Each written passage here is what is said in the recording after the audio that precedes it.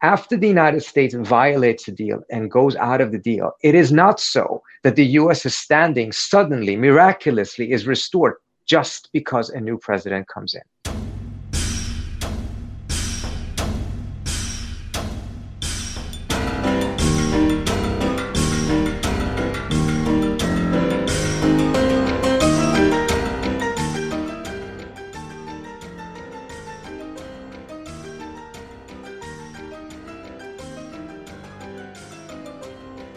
What's going on, everybody?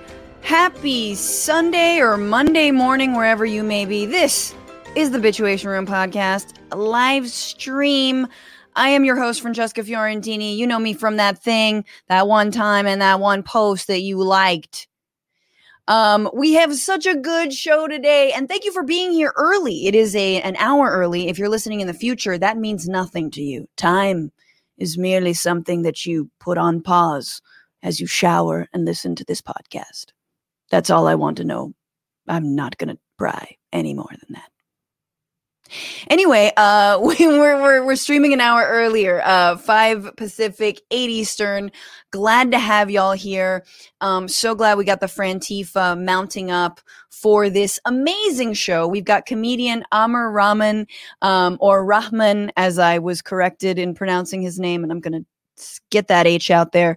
Also, foreign policy analyst Trita Parsi is here. He's going to Iran-splain to us, and I'm very excited about that.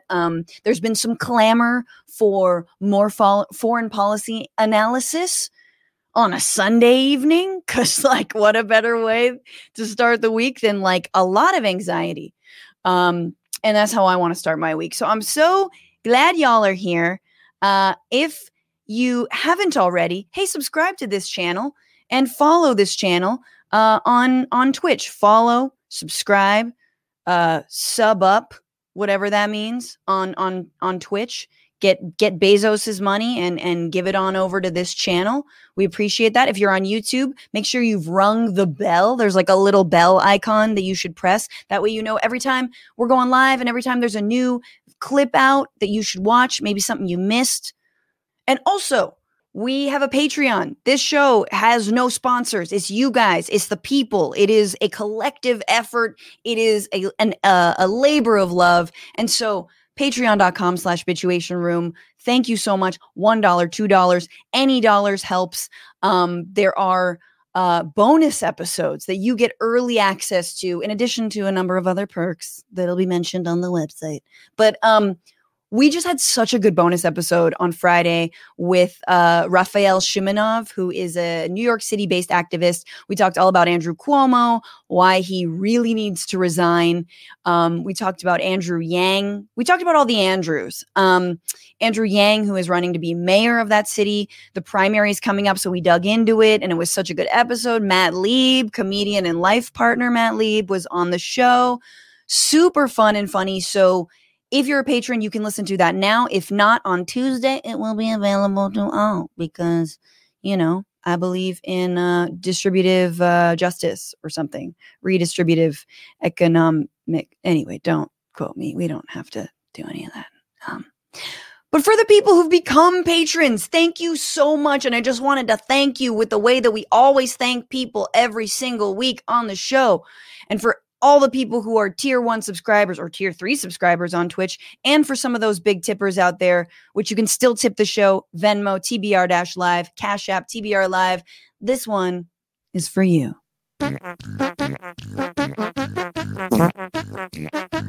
Thank you to Mike R, Spacer Woman, Anya H, Nicholas R, J E, Jordan L, all new patrons at $10 or more a month. Thank you to the big tippers, to Haya S and to Edgar C, every single week coming through. Thank you so much. To tier 1 subscribers on Twitch, Kin of Wolf, Rodney 1234. John Mizet, TX2 Trill, Antifa, Tumble025, Jessica Keeble, Jen D, Piss for Pink, Andy from Ohio, Goku Just Saying, CC Courtney 93, It's Project Time, Crazy Hawaiian in PA, and so many more. Thank you for that, and thank you for your continued support. I will get to everyone very soon. And just as a reminder, if you don't have cash right now, I get it. Times are tight. The stimulus is not coming through soon enough, and or going to a bunch of other shit that you need. Hey, give this podcast 5 stars on on iTunes. That helps. That's just as good as money. And thanks to all the lovely people who've written reviews. I read them. I read them to my cat. Then we just she reads them to me. Then we fall asleep in a little cuddle puddle. It's very cute. Without further ado, we have such a good fucking week, but it's been a rough week. I'm just going to be honest with y'all. It's been tough, and I'm bitching about a little bit of it. I think you all know that there's been a rise in anti-Asian hate crimes over the last year in the United States, and now we're seeing what happens when you have a white supremacist who doesn't take responsibility for his own failings as president, who then blames an entire country and an entire people and calls the COVID-19 the China virus, Wuhan flu, Kung flu, all that other BS. And now people are out and about and somehow taking out their anger on Asian elders because, their dicks are small. And that's really all I can say about that. And obviously this week there was the murder of 8 people in massage parlors in Atlanta, Georgia. I've spoken a lot about that on other shows. I urge everyone to read the stories of the people who were murdered. Every time something like this happens, it's bad enough in and of itself. And then you have things like a police spokesperson saying, he had a really bad day. He's a sex addict. Did you know? Oh my God. Fool, nobody asked you to do that. No one fucking asked you to just launder the murderer's words into the public space. Shut up. Don't do that. Stop. Then there's things like the husband who is Mexican-American of one of the victims was arrested and held for 2 hours by cops because they thought he was the murderer. Cool, man. Yeah. I'm sure he was real listened to as his partner lay dying. So there's just added layers of what are the police good for, which we keep on coming back to, which is why later on in the show, we're going to talk about, if not cops, what about something else? But I think the biggest thing that I'm bitching about, and I want to talk to Trita Parsi about, is the ways that, sure, you have stupid pig-headed right-wingers talking about racism and Asian Americans in the dumbest ways that sort of we let wash over us because we don't imagine that people could be so stupid as to blame an entire population for COVID-19. But alas, they do.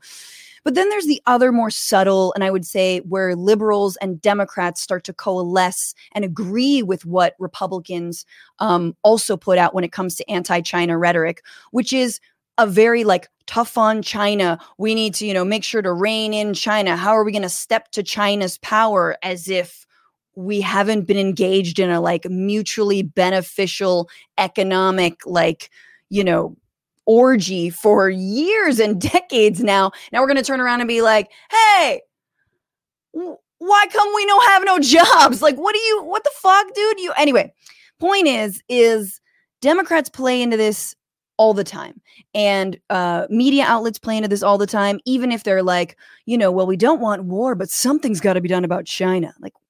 The ways that also trickles down into overall perceptions of Asian Americans, perceptions of equating people's governments with people themselves, right? Or people's, not even governments, where people's parents immigrated from, where they immigrated from, right? Where they might have escaped from to seek asylum in the United States from.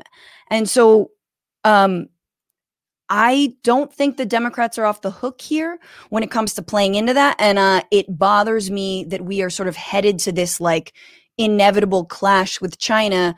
And just this week, Secretary of State Abe Lincoln, I want to call him Abe Lincoln because his last name's Blinken. And I'm reminded of Robin Hood Men in Tights. But his name is something else, Blinken. The point is this.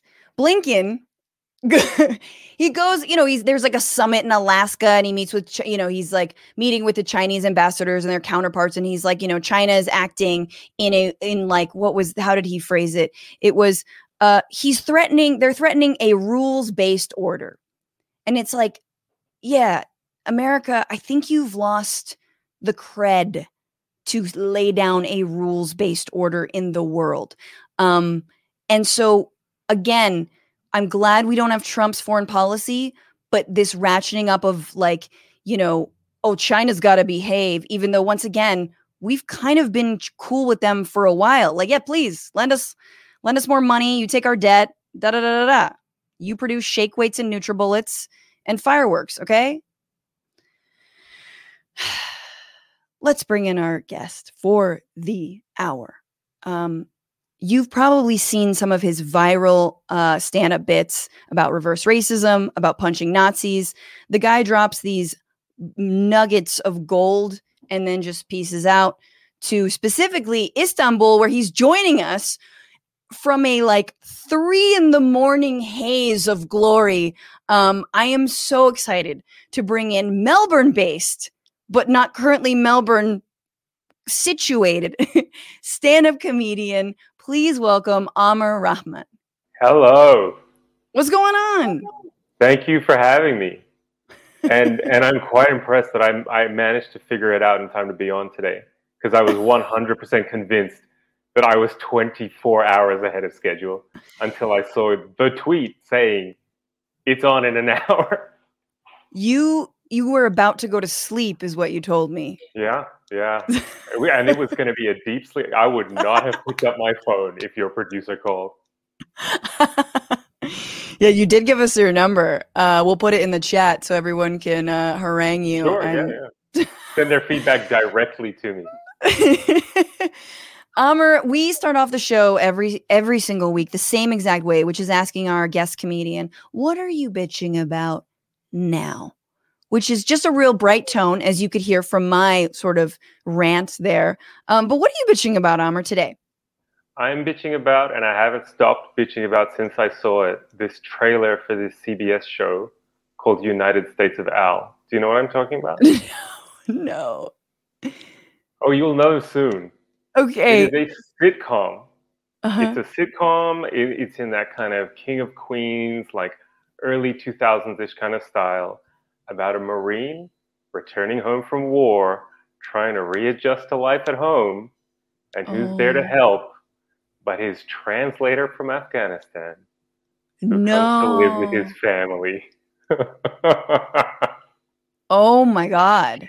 It's one of people's biggest complaints is that the Afghan guy is not played by an Afghan. He's like an Indian actor. Of course not. But yeah. I truly feel that even if an Afghan played that role, that would not diminish how demeaning and horrifically racist the entire premise of this show is. And it's made by the guy who made Big Bang Theory. That's the only other thing. I was gonna guess, yeah. But who is it? It was either gonna be it was either that bad. It was either Catherine Bigelow or Big Bang Theory people. Oh my God. It promises to be truly horrendous on every level. How could you not tell me you were having marriage problems? I could have fixed it. From Afghanistan? It's not the moon. We have Wi-Fi. I'm looking forward to filleting that sitcom on social media. If they have no Afghans or Muslims or anyone writing on it, or any vets, I don't know. That seems so. I saw somewhere that they did have. I saw somewhere that they did have Afghans writing on it. Really? But you know what? I just feel like I don't care who's responsible for making this. It is terrible. It's objectively terrible. Anyone who puts their name to it, you get filleted. Yeah, it's one thing if it were an HBO sort of dramedy, but a CBS laugh track sitcom. The whole time I served in Afghanistan, Al was my interpreter. Hey, welcome! Let me get you a beer. Dad, no alcohol. Right. Oh, I'm sorry. No, your son should be sorry for talking to you with that tone of voice. I like him. Oh, you translator. They don't even make, it's like Fuller House level. You know what I mean? It's really that horrific. I mean, I didn't even think this format really existed anymore, but they're bringing it back. There's gonna be like a bad waterboarding joke in like the pilot episode, and Cheney's gonna be somewhere just cackling. Oh, and there's just every kind of sitcom trope. Is it like in the trailer? There's like this little tender moment because he's like the godfather to the niece or whatever. Like it's everything. Man. It's everything that you've missed. Damn, dude. I will say there's a lot of Afghan like Uber drivers and Lyft drivers in the Bay Area where I used to live. And every time, you're like, oh, you make chit chat and you're like, oh, so where are you from? And like sometimes when it's like, actually one driver gave me a free ride. I mean, I paid him, but he gave me like a free ride back from over the bridge. Anyway, the point was like the nicest person I've ever met. And also like, oh, anyway, well, I was just a translator for 10 years during the war in Afghanistan. And I was like, cool. Wow. Oh, whew. And like happy to be out, happy to bring my family back to the States, but damn the stories. Like I would want to see that, like something from that perspective. Now, instead of listening to those stories, when you're in that Uber, you can be like, hey, I know, I watched that CBS show. And you can connect so much more quickly with his experience.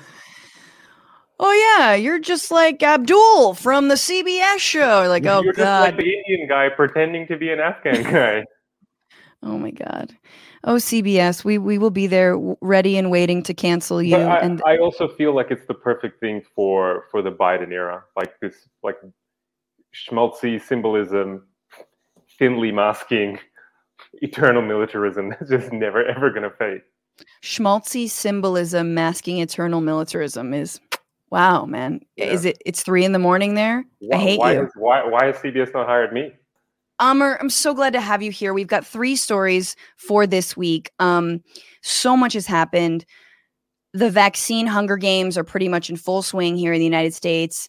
Biden tripped while walking up some stairs. There's an ongoing U.S.-Mexico border crisis. The House passed the Dream and Promise Act, and racist murderers are apparently just sex addicts.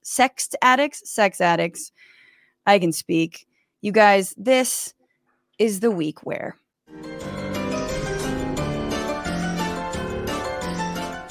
This was the week where the Biden administration raised the bar on security clearances and let go of a number of White House staffers for having previously smoked weed, which is a big change from the Trump administration's policy of firing you if you didn't have any blow. Even though it's legal in 14 states, smoking weed, multiple staffers were terminated for admitting to having inhaled, as former President Clinton swore he did not with weed, and Biden swore he did not with human hair. Of course, White House Press Secretary Jen Psaki said that there were additional factors, not just the weed smoking, at play for the number of what she called small number of individuals, so not very many, who were terminated. Let me guess. They had too much empathy and wanted to decriminalize marijuana altogether. Like what else was there? Clearly the Biden administration sees marijuana use as a public servant as disqualifying.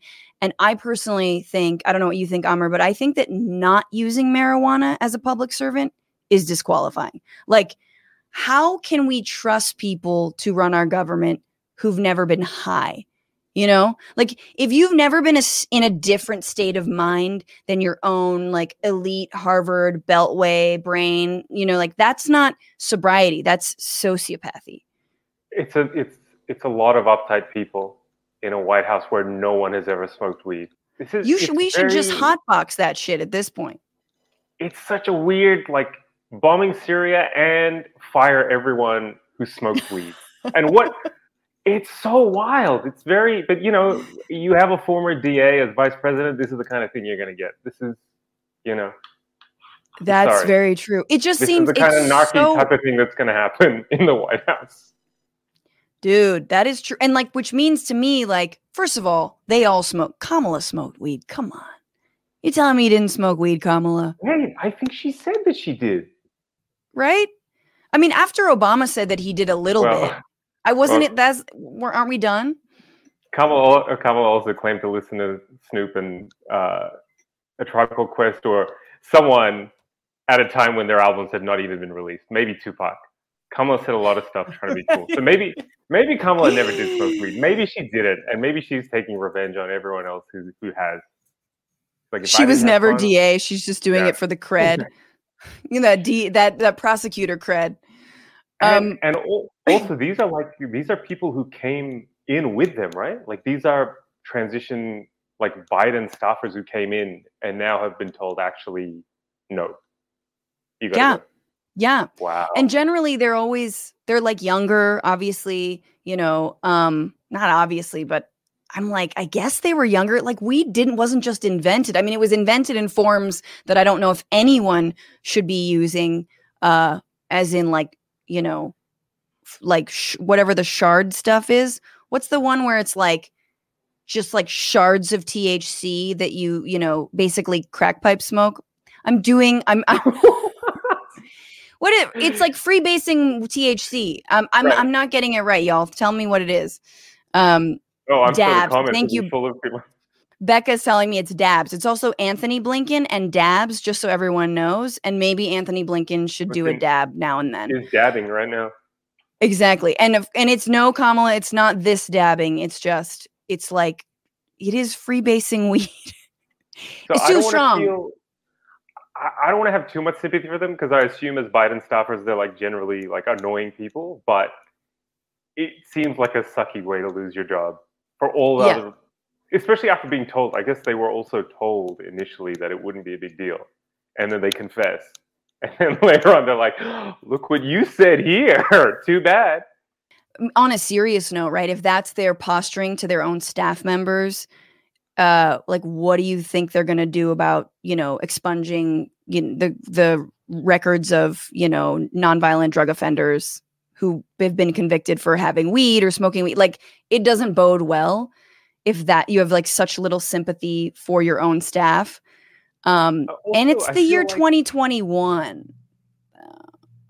Also, I feel like it's kind of a public thing, right? It's not like something that got leaked or whatever. Like they've commented on it. Like, so when they do something public like that, I feel like they're trying to send a signal or a message to someone. Like, cannot really figure out who does this play to exactly. John McCain. All right, like, wherever he may be, inside our own team. Yeah, we're locking up our friends first. And then we're coming for the rest of you. You think Kamala's the one doing it? Is Kamala dragging them out?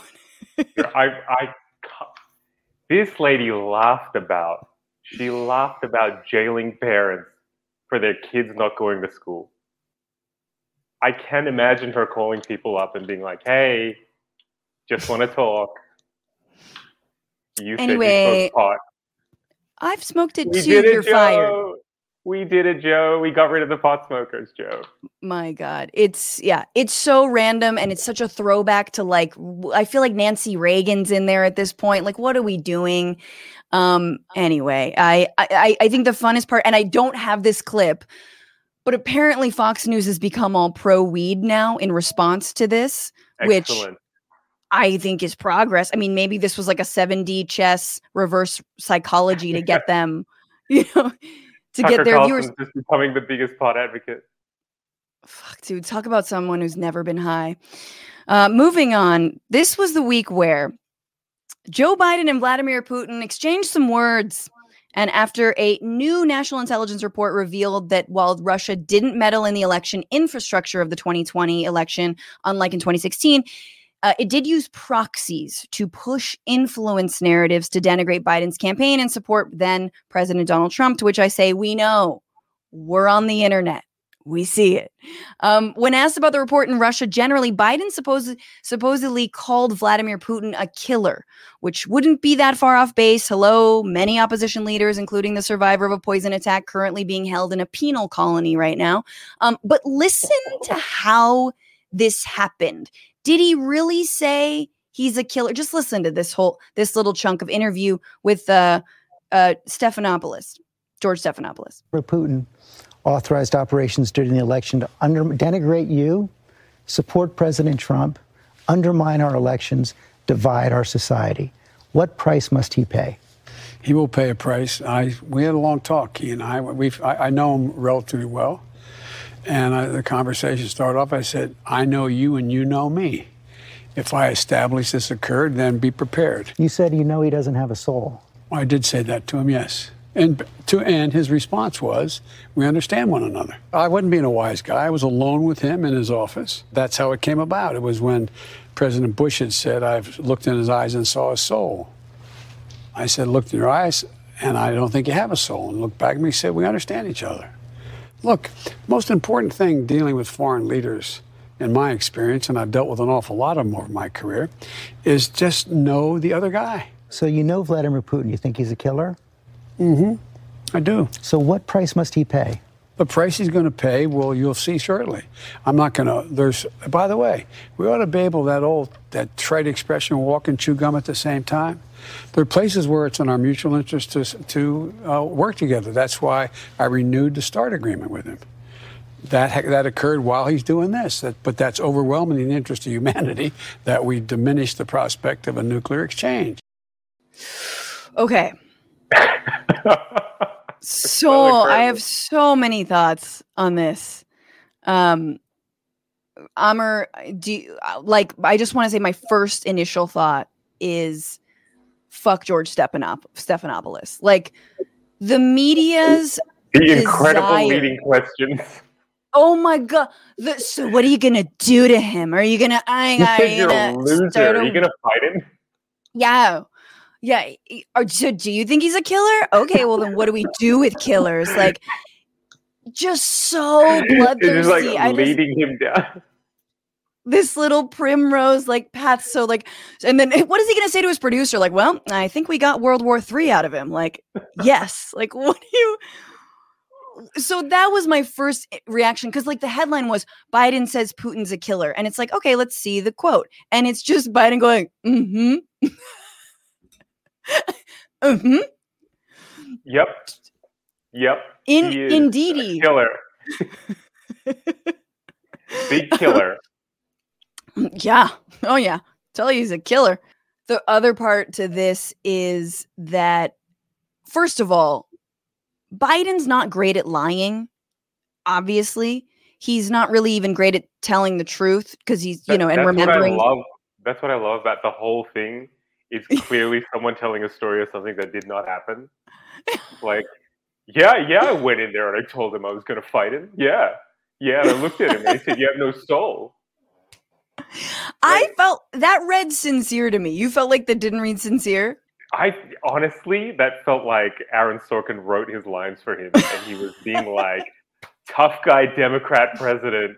But I mean, on the other hand, I do think Putin's a killer. Like, he was ex-KGB. Like, he is actually a tough dude. But Biden's, I don't know. It just looked funny to me because it was, like you said, partly him being led down this path where he just had to agree basically with the questions that were being put to him. Right. And then him acting tough and then being asked, is he a killer? And be like, yeah, he is. And sure. Yeah. Anyway, let's not talk about him too much because if you say his name 3 times, he's going to appear somewhere. And I am a little scared. Yeah. I felt like that story felt too specific to be made up. But I just think it's funny that he was like, yeah, I did. I told him he didn't have a soul. And the response of Putin going, we understand each other. That's so on brand Putin. I don't know the guy that well, but that is the most on brand. So I think the words may be right, but I feel like Biden may have been shaking as he said them, and Putin may have just not blinked and been correct. Exactly. I mean, he had to change his pants after the exchange. That's the part he forgot to say. But I did want to just play you the response that Putin gave when he heard about all of this, about him being a killer, as in Stephanopoulos' words. What would I reply to him? I would say, I wish you health. I wish you health. I say that without any irony or joke. I love it. Oh my God. Hey, I wish you health. May nothing terrible happen to you. Or your family. Yeah. or your dog or your lizard. You know, It's a wonderful presidency you have. It'd be a pity if something were to happen to it. It's like so great. And I just also love they had this posh British voice doing the voiceover. I wish you health. I wish you health, and I say that with no irony. I know. I was trying to find something for our audio listeners, and I was like, "Oh, here's the BBC," or I think this is Reuters. Yeah, it's very calm. You need a little more gravity on that one, bud. Yeah, Putin wishing you health is like Harvey Weinstein wishing you to get laid. It is a poison chalice. No, I don't want the wish. Thank you. Yeah. Yeah, I mean, Biden's got to watch his back for sure. Oh my God. You know, later in that same little response that he did, he says something like, sometimes when we talk about other people, we're really talking about ourselves. Yes. I know you are. You said you are, but what am I? Yes, he says, Putin continues and is like, basically look in the mirror. Yeah, I know you are, but what am I? And I know that that's like a childhood thing to say and like a playground thing to say, but it's really applicable now. And they both kind of say that, which is interesting that like Biden also is like, you have to know your enemy, you know, or you have to know these people. And he's kind of agreeing with Putin. Like, yes, it takes one to know one. It takes someone who's like participated and okayed, you know, like the Iraq War or whatever, like the crime bill in order to understand one another. But Biden does something there that I haven't seen in a while. And maybe just because I'm so Trump traumatized, but he says like, we're still cooperating around like a nuclear agreement. You still have to actually work together. And it's like, whoa, you know, and I feel like if Trump weren't just completely in Putin's, you know, hand, like the right wing would freak out about Biden even saying that he was working with Putin at all. So it's an interesting, like, I appreciate there's a little bit of weaving and like trying, and I know Trita's going to come on later and talk to us more about this, but like, I felt like that was skillful in some way, as much as Biden can have skill. I thought it was unfortunate that the guy who tripped going up a flight of stairs 3 times said we need to walk and chew gum at the same time. but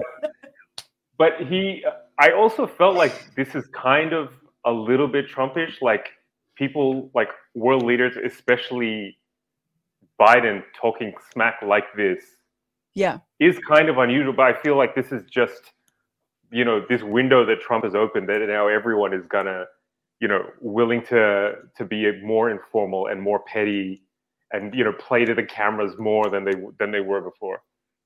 Yeah, I can't wait to see Biden and Kim Jong-un. Just like, how's that going to be?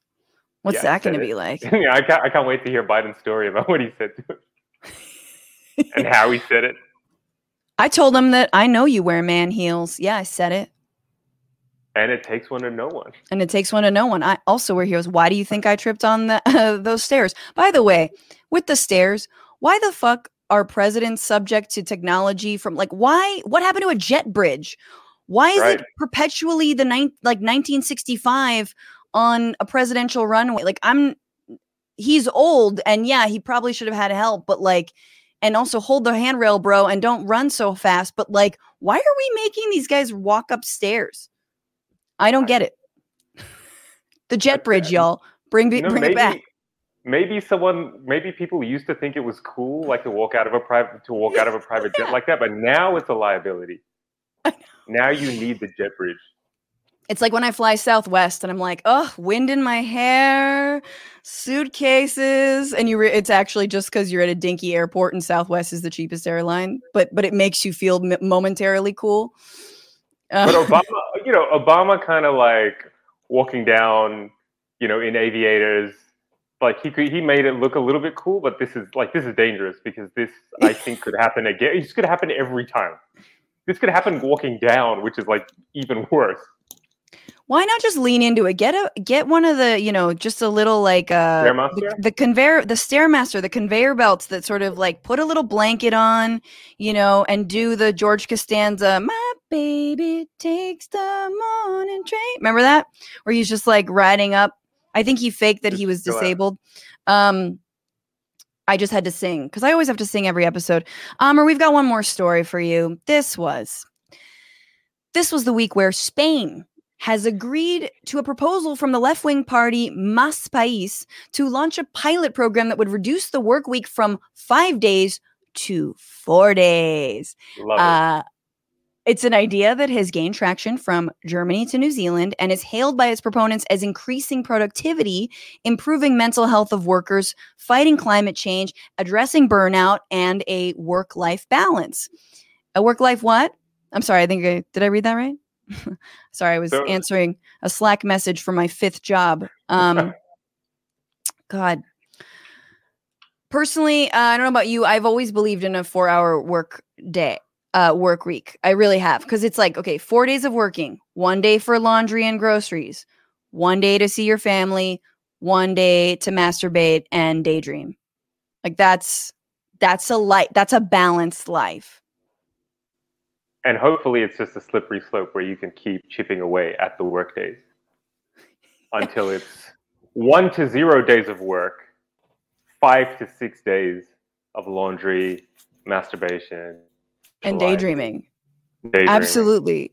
Well, you're making Fox News' talking points for them because you know that's what they're like. It's a slippery slope. Like, mind you, all they want to do is jerk off and do laundry. Yeah, exactly. But at least we're cleaning up after ourselves. But it's been 83 years since the U.S. has had a 40-hour work week. And it's been since 1919 is like Spain was one of the first countries in Western Europe to get a 40-hour work week. Now they're going for 32. And I say, let's do it. Like after this much capitalist exploitation, I think that collectively we've accrued the PTO. I think we can say that. Like we want this back. And I think Spain, maybe I'm making this up. I feel like this is correct. Spain got that 40-hour week after a 44-day strike. A 44-day consecutive strike? That's exactly right. Yeah. They got that after a strike, which is, I mean, we got it after, God, the labor movement in the U.S. had been fighting for the 40-hour work week for like 50 years at that point. That's how long it took. Like at the turn of the century, you know, like Lucy Parsons and all those folks, Lucy Parsons, etc., were fighting for a 40-hour work week. And it didn't happen until like 1938 or something. Anyway, like, if you want to lose these hours, we're going to make you put them in getting the reduced hours. We're going to get the hours out of you one way or another. Yeah, not only I think we should fight for a reduced work week, but then like deduct the time we spend fighting from the hours we eventually have to work, you know? It's like that. It's like how I think you get paid that in overtime. Exactly. Because I don't know about you, but I feel like you can only be productive for 4 hours. Like 8-hour work day. Like let's go to the hours. Oh my God. The rest of the 4 hours are like, oh my God, let's talk with this person by, in the snack room and like, taking your poo and then getting your coffee. That's all you do. I mean, in the States, that's all we do just to get healthcare. That is it. 40 minutes. 40 minutes max, I think, is the most productivity I've ever managed in a single workday. 40 minutes. Spread out over 8 hours. He says this at like 4 a.m, 3 a.m. in Istanbul. I'm not going to function for the next 3 days. This is just too much. This is too much output. Well, if you're Spanish, felicitaciones. And if you're not, let's get this strike going because I want that. That's what happens when you have multiple parties. Like the left-wing party. I'm like, oh God, that's so great. We got to move on. But before we do, I'm going to read some of your comments real quick. Tell me what to put on Twitch. Biden to Putin. Killer says what? Uh-huh. Exactly. That's really what it was. J.N. Lee, 1981. Biden's response had a very corn pop tone to it. Indeed. Whenever he tells the story, it always kind of goes there. Schultzy 100 on YouTube. If you want to work for more than that, there's something wrong and we should provide professional help for those types. Agreed. I think I'm one of those people that needs. Every time people are like, what do you do for fun, Francesca? I'm like, work? Single tier. Single tier. Cool. Yeah, exactly. Work. And thank you for the super chats, Jordan, Lee Flang, and Jay Manuel. So happy to have you all here. Let's get into it. I want to talk to a real professional because Aamer and I are just faking the funk. He is the executive vice president of the Quincy Institute, a DC-based think tank devoted to ending endless war and promoting a national security strategy centered on diplomacy and military restraint. He's authored 3 award-winning books on U.S. foreign policy, the latest being Losing an Enemy, Obama, Iran, and the Triumph of Diplomacy. Please welcome Trita Parsi.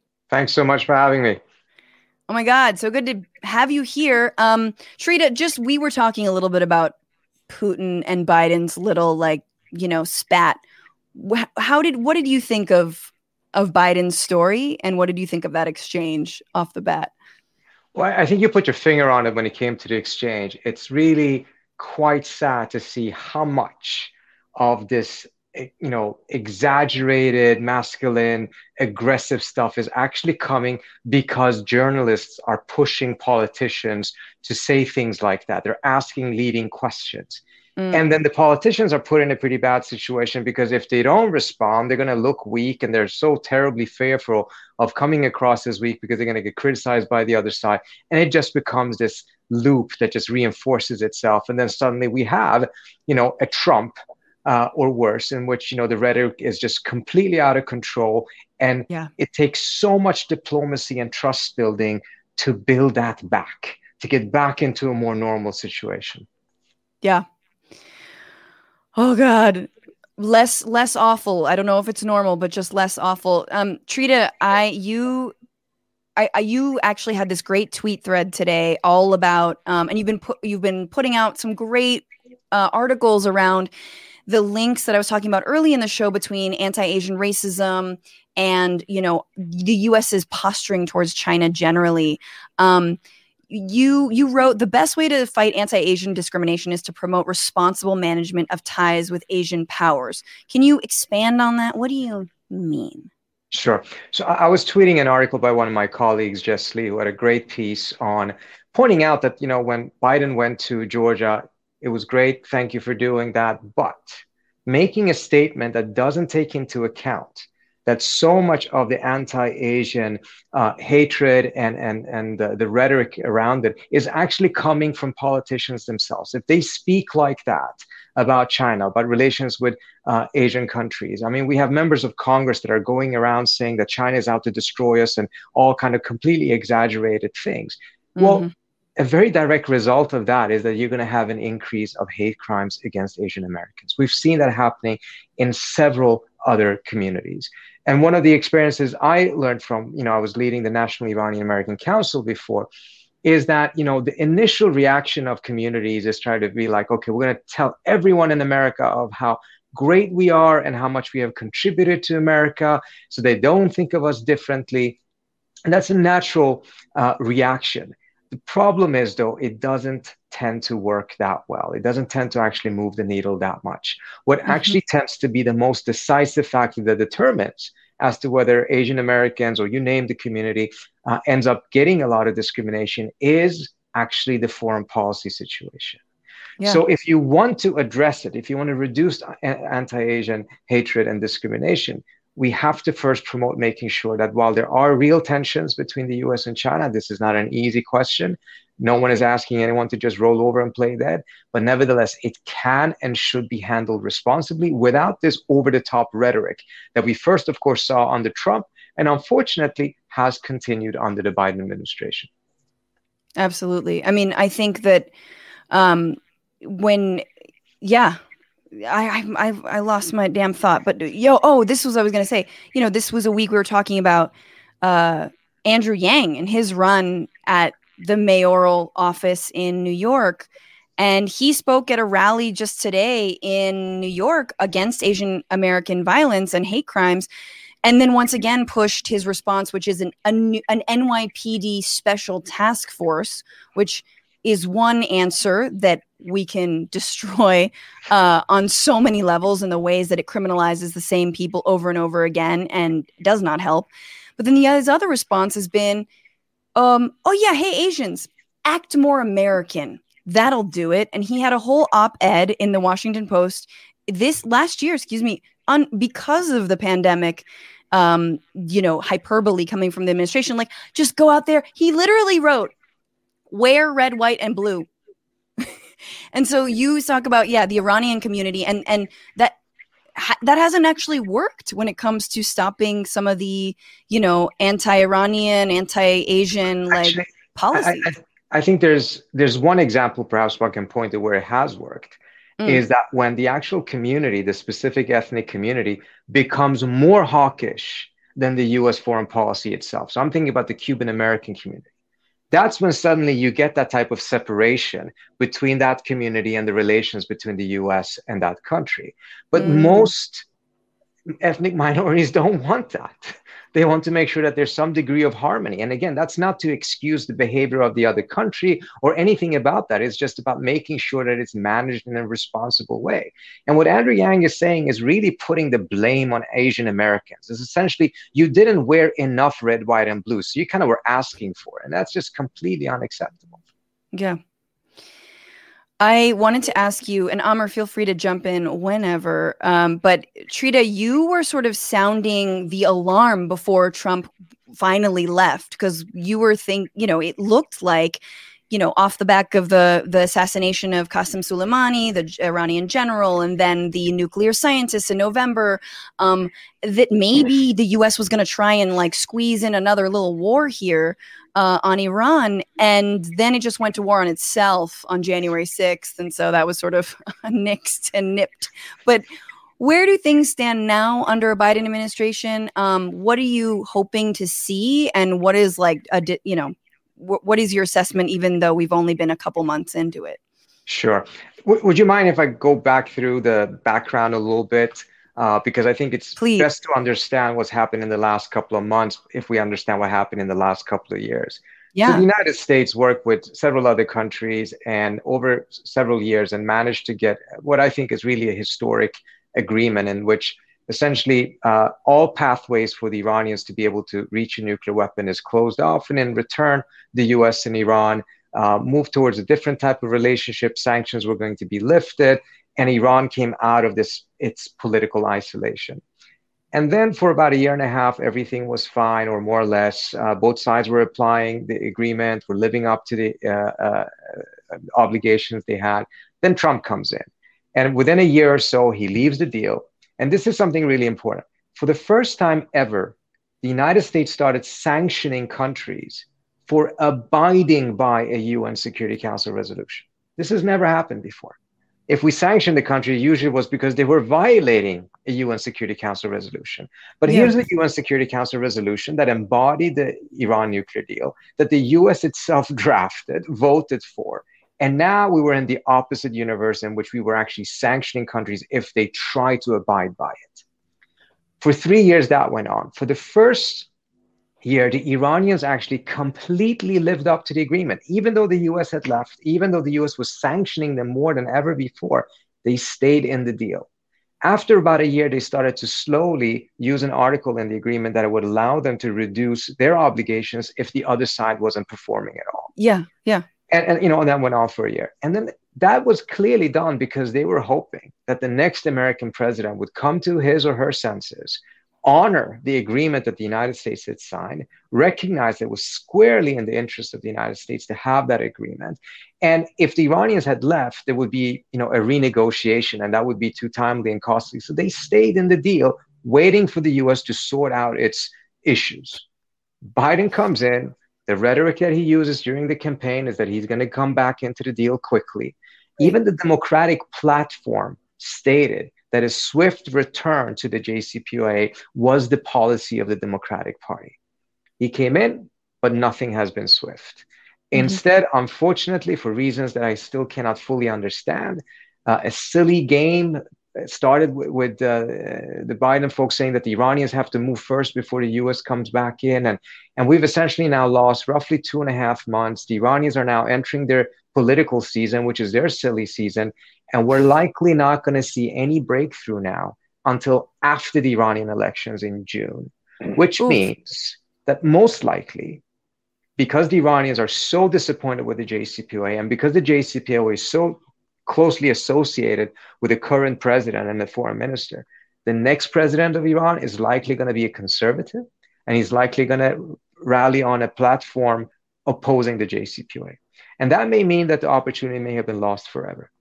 And all of this because we insisted that the other side should move first, even though we were the ones that were outside of the deal. Jesus. It's very like you hang up first, no you, but like with weapons. And yeah, neither of them is going to make life and death version of that. Yeah, the life and death version of that very cutesy like metaphor. Why weren't they listening to you, Trita? Why the fuck are they dragging their heels? Didn't someone say, hey, yo, the election season is in Iran, and if you don't move on this, the window's going to close? I have to say, a lot of folks are quite surprised because it's these very same people who were part of the Obama team when they negotiated. It's not the Obama administration, but a lot of these people were there. And a lot of the things they were saying during the campaign and when they were out of office was actually spot on. There's so many examples of them tweeting, criticizing Trump for what he has done, promising that the US should go back in. So there wasn't much of a sense that there was a need to talk to them in that direction, because the impression clearly was that they had themselves reached that conclusion and would be implementing what they had promised. Now, there's still some hope, but I have to say I'm deeply disappointed because I think we will end up in a much worse situation, and I don't understand the value of playing that hard bargain. I mean, after the United States violates the deal and goes out of the deal, it is not so that the US's standing suddenly, miraculously is restored just because a new president comes in. Whether we like it or not, we have to deal with the legacy of what Trump did and how that harmed and damaged US's standing. So there has to be done, something needs to be done to kind of restore the trust, restore the idea that the US is going to play fairly. And that was not done. Instead, we just sat there and insisted that the other side needed to move first. It's almost like we're not honest negotiators. You know, like we... Isn't that like just floating that hypothesis that maybe we're not the best ones to be doing this? Aamer, can Australia like sort us out, please? Don't involve Australia at all. But it did remind me, you know, when you said we're just to go back, you know, when you said were you talking about Andrew Yang's speech and even Biden's response in Atlanta after the Christchurch shooting in New Zealand. You know, any number of Australian politicians came forward to express their sympathies, but, you know, at the same time had been involved so deeply in whipping up like really, you know, horrible sort of Islamophobia and racism towards the Muslim community. And it was just so easy for them to say, yeah, it's really bad that this happened. But guys, like, you made it happen, you know, and, you know, when we talk about, you know, being apologetic doesn't work for a community. I mean, I know, you know, 20 years of the Muslim community apologizing and being more British or more American or more Australian, it hasn't changed anything because, like you said, the foreign policy motives haven't changed at all, right? Mm-hmm. So there's no, you know, the necessity for leaders to tone it down either domestically or abroad. Just, you know, that incentive doesn't exist. So there's nothing. And let me add something to what Aamer said. We can just actually use your own conversation earlier on. It doesn't matter how many museums Muslim Americans or Asian Americans would, you know, found and fund. It doesn't matter, you know, all these kind of things that they would be able to tout. None of it would get as much attention as an interview with Biden in which he says that Putin or she or someone else is a killer. That is going to be what's going to be all over the news. That's going to be what every average American gets to see. There's no way any community would have the decibel that would be able to outdo what the regular news is going to put on, particularly if there's a very negative development. And as a result, all of those investments, as good and valuable as they are, and they should be done, but they should not be done with the expectation that that will actually insulate a specific community from such discrimination and hatred. It unfortunately simply doesn't work that way.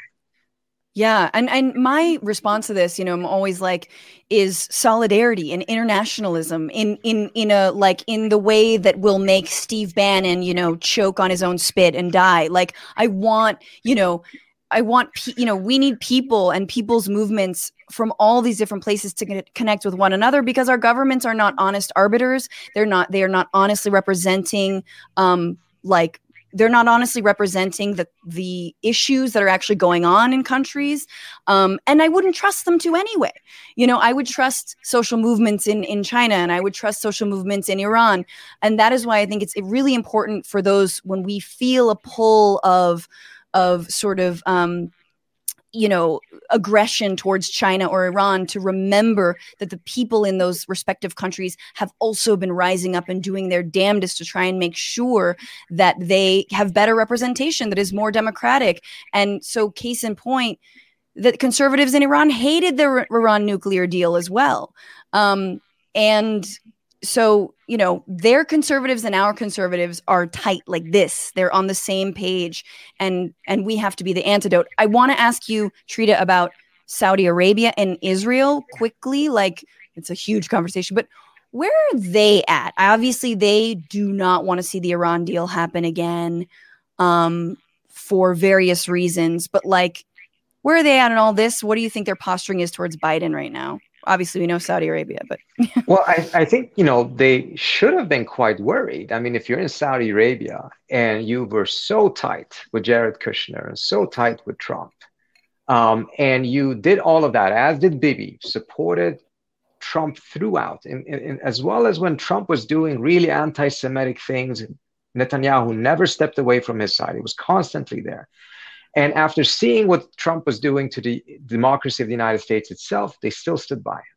So I would have thought that perhaps they would be a little bit worried. But instead, it seems to me that they're not, because the signal from the Biden administration has been that they want to work with them and they want to resolve those tensions, et cetera. And I'm not arguing for a bad relationship between the United States and any of these countries. I don't think it would be in our interest. But at the same time, when we had promised that after 2 decades of the Saudis doing so many destructive things in the Middle East, including all the spread of Wahhabism that has been so detrimental to the Islamic world itself. And he said on the campaign trail that he's going to make them the pariah as they are, and that he believed that MBS was behind the killing of Khashoggi. And then obviously they released the CIA report. Now, keep in mind, releasing the CIA report was law. It was mandated by Congress. They had to do so. But then they stopped short of actually sanctioning MBS. I'm not a huge fan of broad-based sanctions, but targeted sanctions can be effective. In this specific case, not sanctioning them, what is the signal that we are sending? Particularly mindful of the fact that it was essentially the same day or within the same 48 hours that Biden ordered that attack in Syria in retaliation for some attack that a Iraqi militia had done against U.S. bases in Iraq. And he was asked, what is the message here? And he said, the message is to Iran that they cannot act with impunity. But apparently MBS can, because we issued the report, but we did not go forward with any sanctions. And as long as we have that type of relations with any countries in the Middle East, in which we're essentially afraid of exacting a cost when they do tremendously destructive and disruptive things, then unfortunately we will be incentivizing them to be more disruptive because it carries no cost for them. What are we afraid of with Saudi Arabia? I feel like Israel, our fates are we're so linked, not fates, but we're just so tied up that that feels like a different conversation. But what is the U.S. afraid of when it comes to Saudi Arabia? Well, 1/4 of all American arms sales goes to Saudi Arabia. And I think that should tell you quite a lot. We are not buying their oil to any specific number. In fact, many of the foundations for that relationship, when it was created decades ago, are no longer valid. The Persian Gulf is not that strategically important to the United States, while oil, of course, is important. The U.S. itself does not need it, and it doesn't need to have a military presence in the region in order to be able to safeguard it. The only thing the U.S. actually needs to do is to make sure that no other hegemon emerges in the Middle East to take control of it, and there's no such candidate, any viable candidates at this time. So a lot of those different things don't even exist, and this is actually exactly what the Saudis and the Israelis are afraid of. They're afraid of that the United States is starting to realize that it does not need to be in the Middle East militarily and dominate the Middle East militarily because our interests have shifted away. We don't need to do that. For them, that's a bad thing. They want the United States to be there militarily because it provides them with a security umbrella. In the case of Israel, they frankly don't need it because their military is so strong, they will be fine. Now, of course, it's helpful to them. It increases their maneuverability, but do they actually need it? No. If you're in Saudi Arabia, yeah, you do need it because you suck at war and you're not good at it and you get yourself in all kinds of trouble and you want the United States to bail you out all the time. You're good at war in Yemen. Exactly. 5 years in Yemen, they have not achieved anything. So from their perspective, it's critical to keep the United States engaged, committed, I would say trapped in the Middle East militarily. And what they're doing right now, for instance, we're trying to sabotage the Iran deal is precisely because of this, because the Iran deal, as much as it was a nuclear deal, actually had another very, very important component. If the United States and Iran resolved the nuclear issue and the risk of war between Iran and the United States essentially evaporated or was significantly minimized, that meant that the door would open for the United States to be able to leave the region militarily. Because the one thing that keeps the US in the region is that risk of war with Iran or the need to contain Iran militarily. If that issue is resolved, it actually would enable the US to leave. And that's precisely why both the Israelis, the Emiratis, and the Saudis were against the nuclear deal and continue to be so today. So good. This is great. Thank you for laying all of that out. And just what are your thoughts on the man that I called Abe Lincoln? But any thoughts initially on Anthony Blinken? And if you see the Biden administration moving toward hey, maybe we can get out, maybe we can leave the Middle East, maybe we can leave China alone.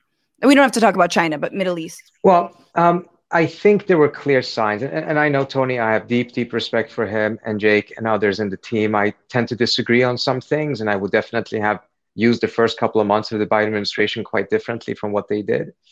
But I think there were some signs that they started to see the reality that there is a need for some sort of a shift away. Jake Sullivan actually had a great article in Foreign Affairs last May, together with Daniel Benaim, who's now also in the administration, calling for an injection of much more diplomacy in the region and helping the region towards its own regional dialogue.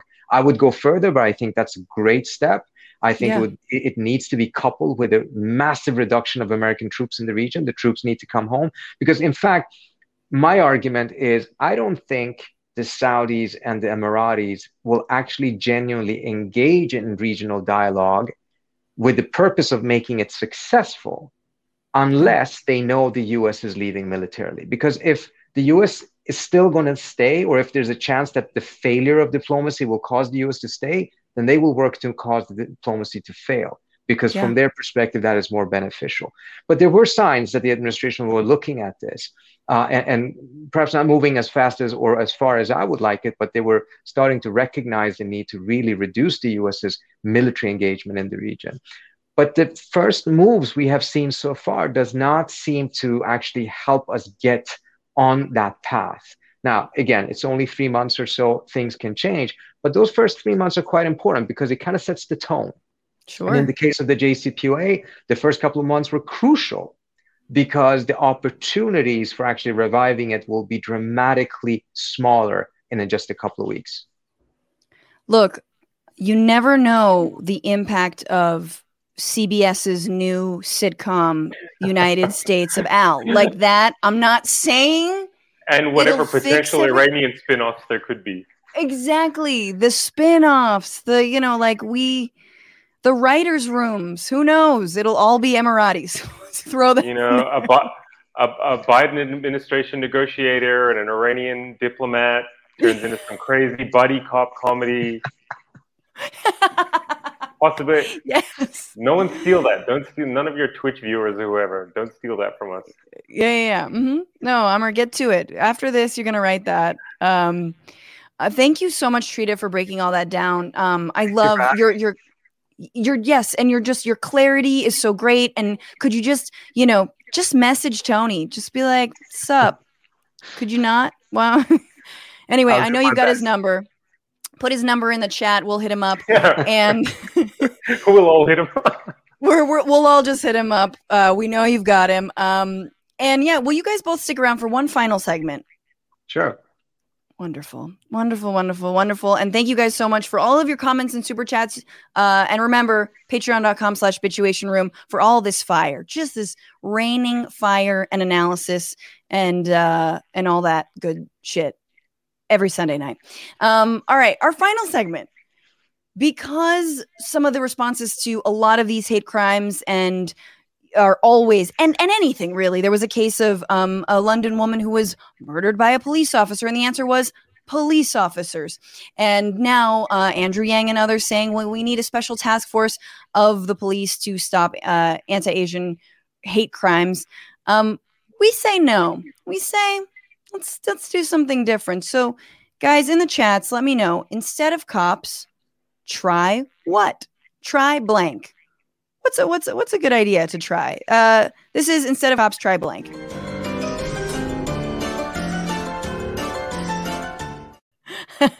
Sorry, I'm laughing at our own interstitials. That's what I do. Aamer, what do you think? If it's like this is a new ad campaign, hey, instead of cops, comedians and nuclear negotiators. God. Pairs. Each one is paired with a negotiator? Yeah, no, so a comedian is paired with a nuclear deal negotiator. Right. And they travel around we won't call them police cars, some kind of, maybe those bikes, those bikes that two people ride at once? Yeah, tandem bikes. Yeah. I think tandem bikes in and of themselves would stop any kind of violence because you're just so distracted by how doofy. Yeah, where does that come from? People look. You're like, what? These crack mobile teams will go around diffusing various situations. How many or at least distracting the authorities long enough for a revolution to occur that will delete the necessity for police in the first place. There's a lot of layers to my scheme. I don't think I can really. No, I like it. Look, anything's better than cop. I think this works. I mean, my question is, how many nuclear negotiators are there? I don't know, Trita, ballpark it. We talking like 20 good ones? 5? 20 is probably a generous number. But with Zoom, how many could we train up very quickly? It's all about skill sharing. Yeah, you know, DeVry offers like some quick nuke training, nuke negotiating classes. It's all online now. I think Betsy DeVos is probably launching that pilot program. Training via Twitch, you can get trained up. Get your degree in nuclear negotiation via Twitch, the University of Twitch. Hell yeah! All right, I see some pedicabs. Instead of cops, try pedicabs. Okay. Instead of cops, try kittens. I like that. I think throwing a kitten on anyone who's trying to commit a crime is also very distracting. Trita, what do you think? Instead of cops, try what? I got to tell you, I think Aamer hit the nail on the head. I mean, that was a profound proposal right there. There, as you said, there's a lot of layers to it. There's a lot we can do with that one. All right. Okay, so we're co-signing Aamer's. All right, we're picking sides. I get this. I thought you were supposed to be into diplomacy, Trita, but that's cool. Great. Some comments were try reallocating funds, try grandmothers, try Ben and Jerry's milkshakes, love it, try social workers, try therapy, always, and try yoga. I love that. Try weed, try guitars, try Samuel L. Jackson. Let's just get him on the street, just berating people, like asking what the fuck is wrong with them. I think that's great. Mine, okay, instead of cops, trying cops. For like the crimes that they commit too. Group trials for entire police forces? Yes, exactly. Instead of trying seconds to get it, but I got it now. Thank you. Trita got it. Let's see. I'm waiting for the chat to get it. Yeah. I think that instead of cops, trying them and seeing if you can convict them once or at all. Try Instant Pot also, just for shits and gigs. Trita Parsi, thank you so much for being here. Where can people follow you on Twitter? T-Parsi, @T-Parsi. @T-Parsi. And is there like a newsletter or something if people want? Yeah, you guys have to go to www.quincy, which stands for Quincy Institute.org. Sign up for our newsletter. You'll get the Jess Lee article that you mentioned, for instance, earlier on. All of that stuff you'll get if you sign up for the newsletter. So good. Thank you so much. And also, read Trita's book if you want to, thank Obama. Although I will probably never get another chance to directly ask an Iran expert this. What was with Mahmoud Ahmadinejad tweeting Tupac lyrics? I gotta tell you, I've not come across a single expert on anything. Forget about Iran expert that have managed to figure that one out. So if you figure that out, you gotta let me know what's going on over there. When did that happen again? I mean, a while ago. A couple of years ago. Maybe a year ago. I assume someone else is in control of his Twitter feed because he's like. But then he started posting pictures of himself at his computer. No. So it's his account. But I guess someone else is also in charge of it because he's with his approval, I'm saying. And they're tweeting all kinds of, things about Tupac and the NBA and all that kind of stuff. Woke. It's very woke, extremely confusing. So it's not like every other city we go, every other video, I see the same hoe. Like that's not the lyric. It was a different one. It was like changes. It's like the wokest of Tupac material. It was changes. Okay, good. Yeah. Changes is a good one. Dear Mama. Okay. That's hilarious. And now I have to look at that. Trita, thank you so much for being here. Thank you so much for having me. Take good care. And Aamer, Rahman, you can finally go to sleep. I got to write that pilot. You got to write that. I got to write that Iran pilot now. Damn it. Oh, buddy comedy, buddy cop comedy. I love it. Where can people find your work? On Twitter. As we established earlier, I still don't have a website. Aamer doesn't have a website, but he definitely has viral clips of his stand-up because he's that good that he just pops up and like crushes a set and then goes back to living a life. And I hate you for that. No. You can find me on Twitter and YouTube. Great. That's the best. That's what I've managed to do. 2 platforms.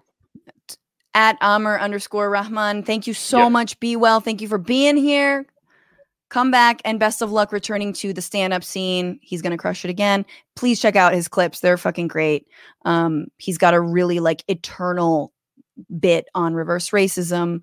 He's got a whole bit about punching Nazis. I was going to play it. But you guys all have to go check it out. And thank you all for being here. Thank you for the super chats. Wayne Sugihara on YouTube. Great show. Excellent guests and thoughtful, honest, and passionate analysis. Thank you, Franny. You're welcome. My brain, I feel like, has been on very big Sunday fry mode, even though it's an hour earlier and I should be more present. Electric Blue Omelet Dragon, thank you so much for that super chat. That's really sweet. Got my 1400 this week, sharing this love. Thanks, Francesca, for always entertaining us with your show and incredible guests. I'm going to cry. Oh my God. I'm fine. That's really, really, really nice of you. This show is a total labor of love. And that labor belongs to not just myself, but Becca Roofer, Kelly Carey, Dorsey Shaw, and Ellie Hoffman. Thank you all so much. And thank you guys for making this a reality. Once again, 5 stars on iTunes. Join the Frantifa, patreon.com/bitchuation room. And remember, fuck the patriarchy, fight the power, and don't just bitch about it, be about it. We'll see you next week, guys. Bye.